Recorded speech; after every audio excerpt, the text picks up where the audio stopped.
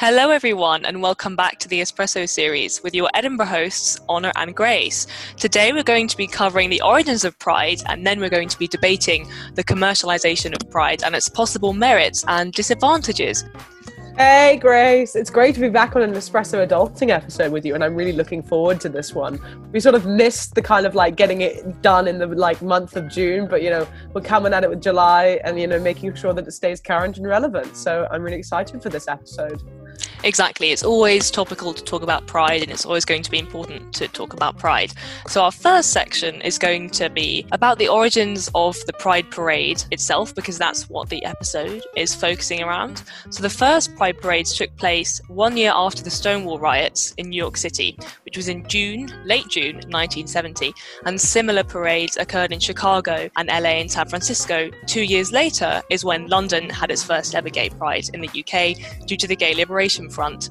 The Stonewall riots were 6 days of rioting after the police raided a gay club called the Stonewall Inn in Greenwich Village in southern Manhattan. The riots were important because they accelerated the civil rights movement for the LGBT community both in the US and globally, because through Pride and other protests they gave the gay community in New York the momentum to be more visible and, for example, to remove age and dress restrictions on LGBT solidarity parades, meaning that everyone could get involved and there was kind of less taboo. So the reason why this was important was because the Stonewall Inn was not just a bar, but it was somewhere where drag artists could perform and where those in the LGBT community who needed a home could be sheltered. So to violate this specific place was almost like violating kind of a sanctuary for LGBT people, which is why it sparked the Pride Parade the next year and a lot of protests and civil rights movements. The Eastern Regional Conference of Homophile Organizations proposed a march every year in New York City with no restrictions on dress or age, as I said before, because I think men and women had to dress in a specific way in previous LGBT solidarity parades and it had to be silent. So you had to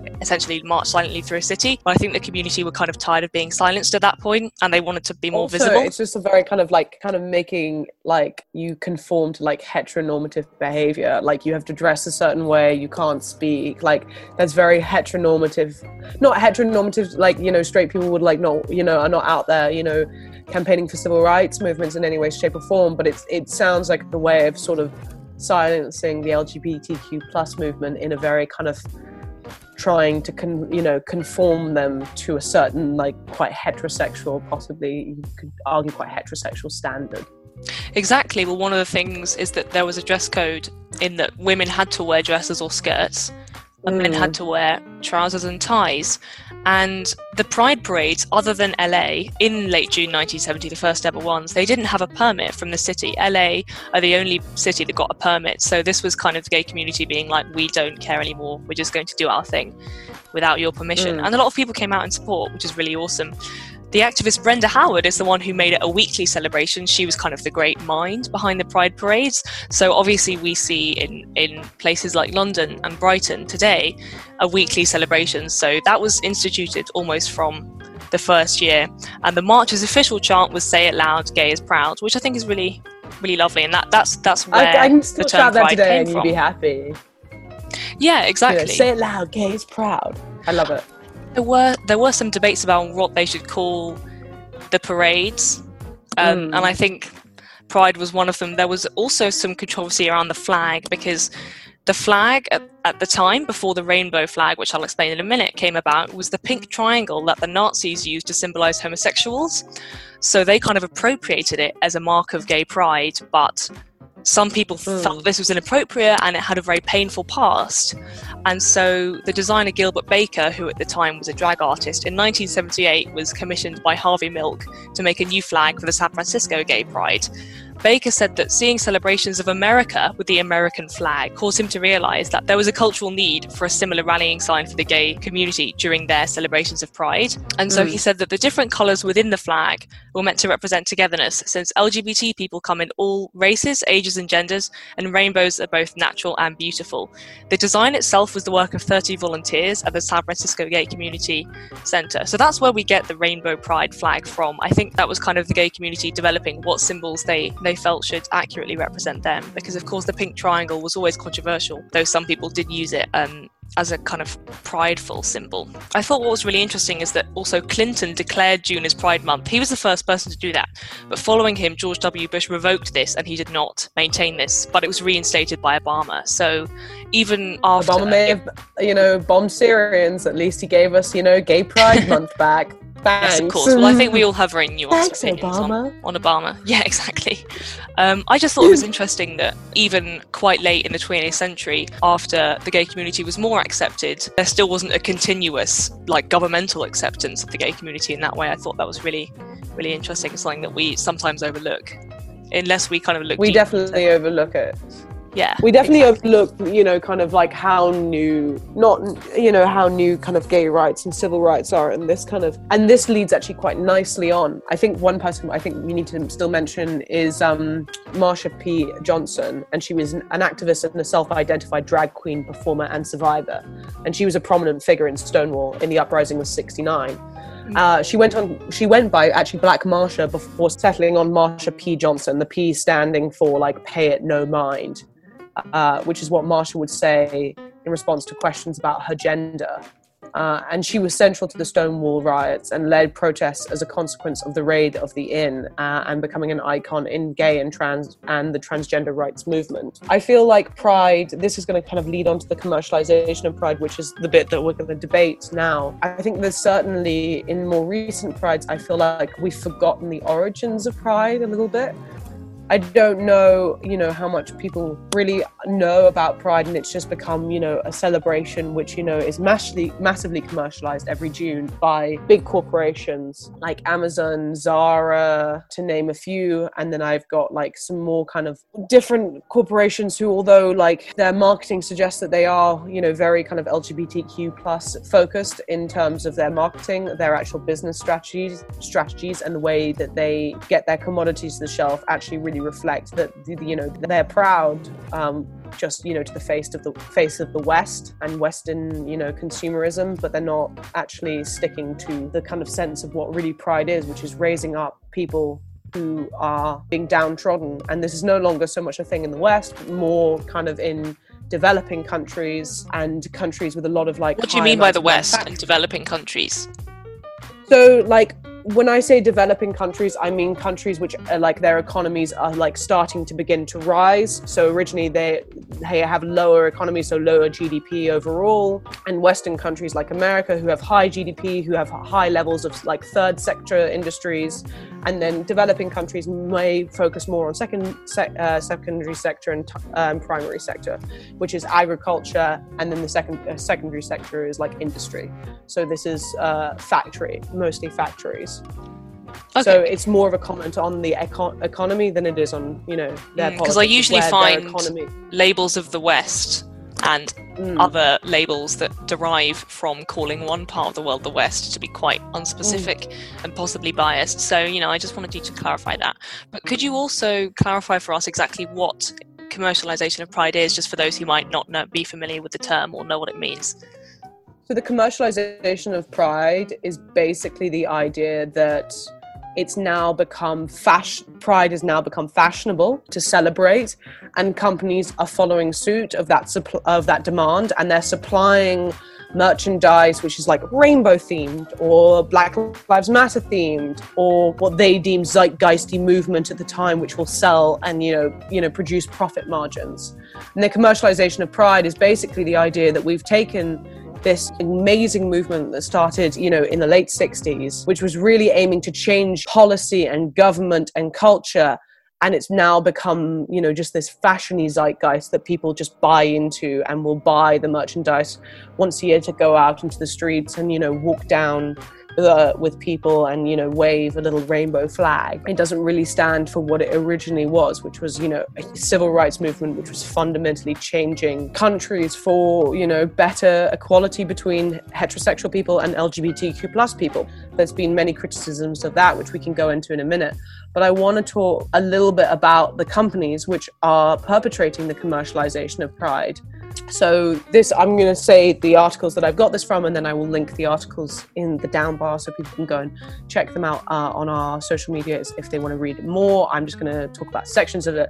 But I read an article from Vox in 2019, which talks about certain companies which say that they are supporting Pride and supporting LGBTQ plus people, but not really. So Adidas is the first example, which is they are selling a Pride pack, which is like basically selling rainbow merchandise to honor Pride Month. Adidas sponsored the World Cup, which took place in Russia, a country with anti-LGBTQ laws, and is unsafe for fans and athletes to go to if they don't identify as anything other than heterosexual. This contradiction is in sharp relief to the emptiness that can lie at the center of corporative gestures of support for the LGBTQ plus community.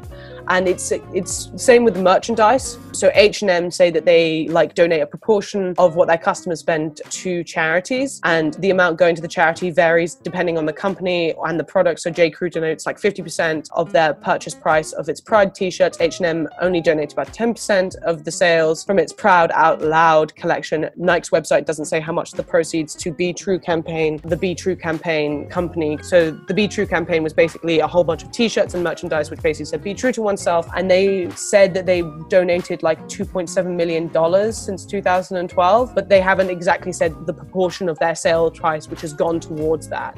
So what we can see here is companies saying, oh, look at this t-shirt that we've made you. It's got the rainbow flag on it. We support LGBTQ rights, but really do it in practice because they're not telling us how much they're actually giving to these charities. And then on top of that, what we've sort of seen more recently is fast fashion and this huge backlash against fast fashion, as there should be. And we look at the numbers of countries where, you know, these clothes are being made, you know, loud and proud, you know, be gay and be happy. These t-shirts are being manufactured in countries with anti-LGBTQ plus laws and is enforcing also racial discrimination. Fast fashion is a huge perpetrator of this problem, and brands don't take it seriously.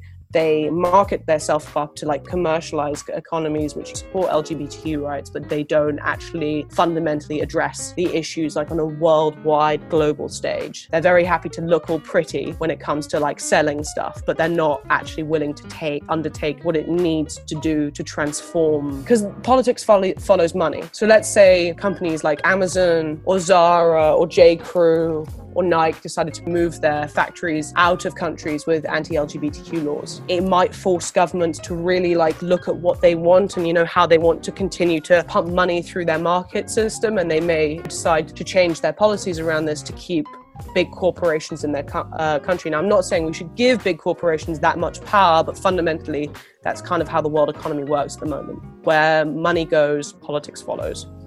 So they're purporting to support the LGBT plus community during the month where it's most obvious by investing in the parade, for example, and putting rainbows on their stores, but they're not following through their actions. They're not thinking deeply about how they can achieve that equality. They're just being like, yay, we think you're equal, without being like, we think you're equal, and so this is how we're going to go about showing the rest of the world that, and this is how we're going to... It's all about profit margins. It's all about profit margins. It's all about profit margins.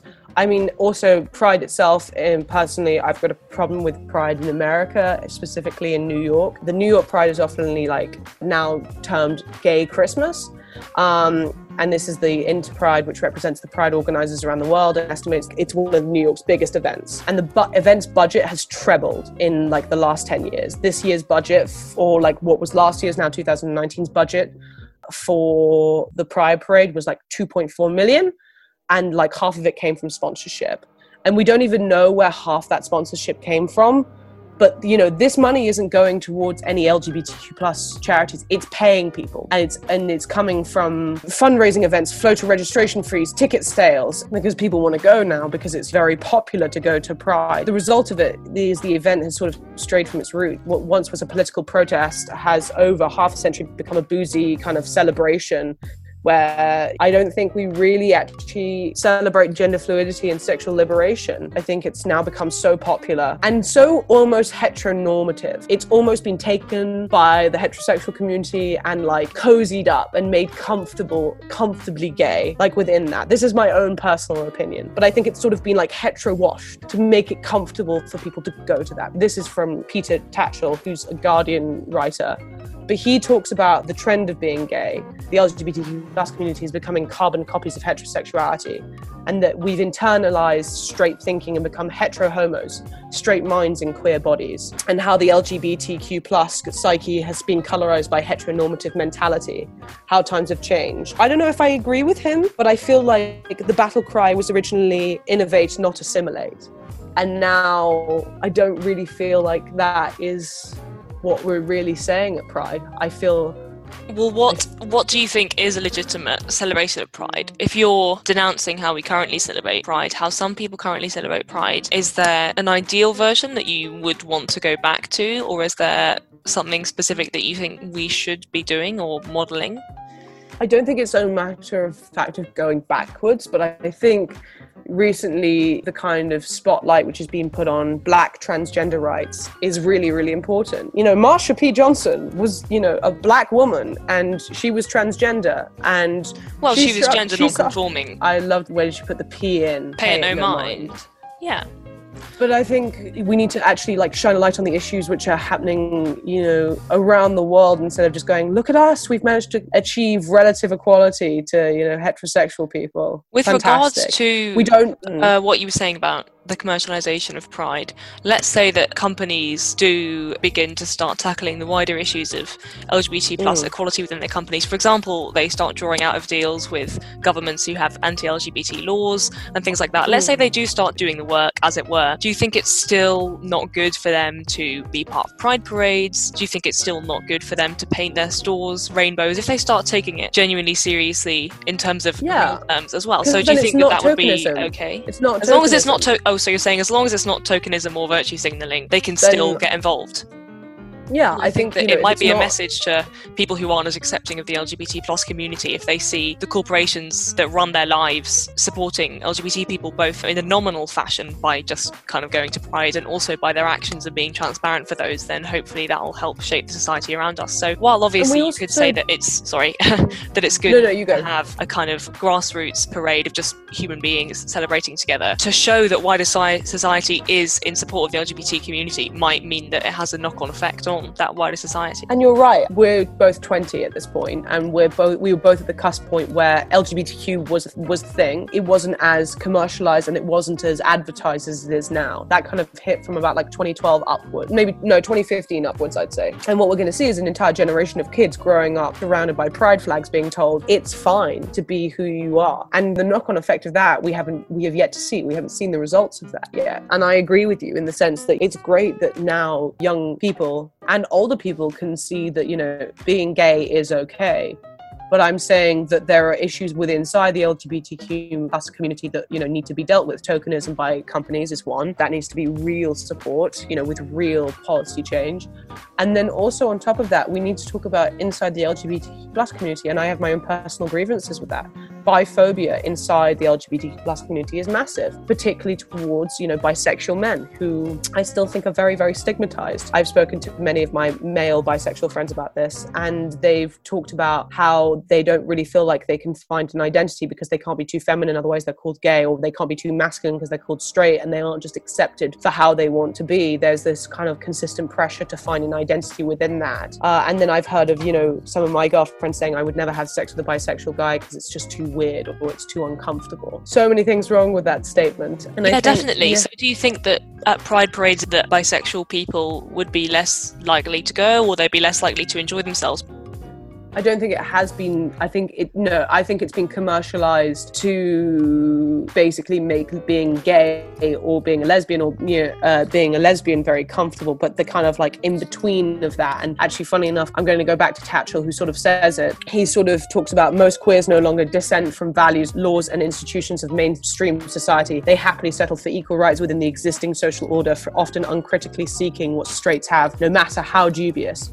Increasingly, the LGBT plus culture has lost its critical edge. We have been mainstreamed, which is on one level really great, which is what we were talking about, how, you know, we're going to have a generation of children who know it's okay to grow up to be gay, but mainstreamed on heterosexual terms. And that's the bit that I'm critical of, is that I think we've been mainstreamed on heterosexual terms, in the sense that we no longer kind of question the LGBT plus version of the straight family life. Don't question gender norms. We don't question, you know, there's this kind of heterosexual vibe at times inside, or at least I've felt like this, that sometimes I feel when I'm in a bisexual relationship and I'm with a woman, there's always this question of like, oh, who takes on which role in the relationship? Or like, what's your percentage of liking men versus women? And I'm sitting there being like, there isn't really a percentage game to this. And this isn't really about like who's taking on the more masculine or naturally more feminine role within the relationship. There's very much gender stereotypes even within a lesbian relationship as a bisexual woman, because you've both dated men and women. So somehow, you know, you've got to take on certain it's a stereotype that people who are in same gender relationships will encounter the questions of, oh, who's the man / who's the woman? And obviously their reaction to that would be, the whole point is that we're the same gender, that kind of thing. So I do get that there is social pressure. Is there a way that you could expand a bit more on how gay relationships and gay identity is expected to fit within heteronormative society in order to acquire equal rights, as opposed to being different?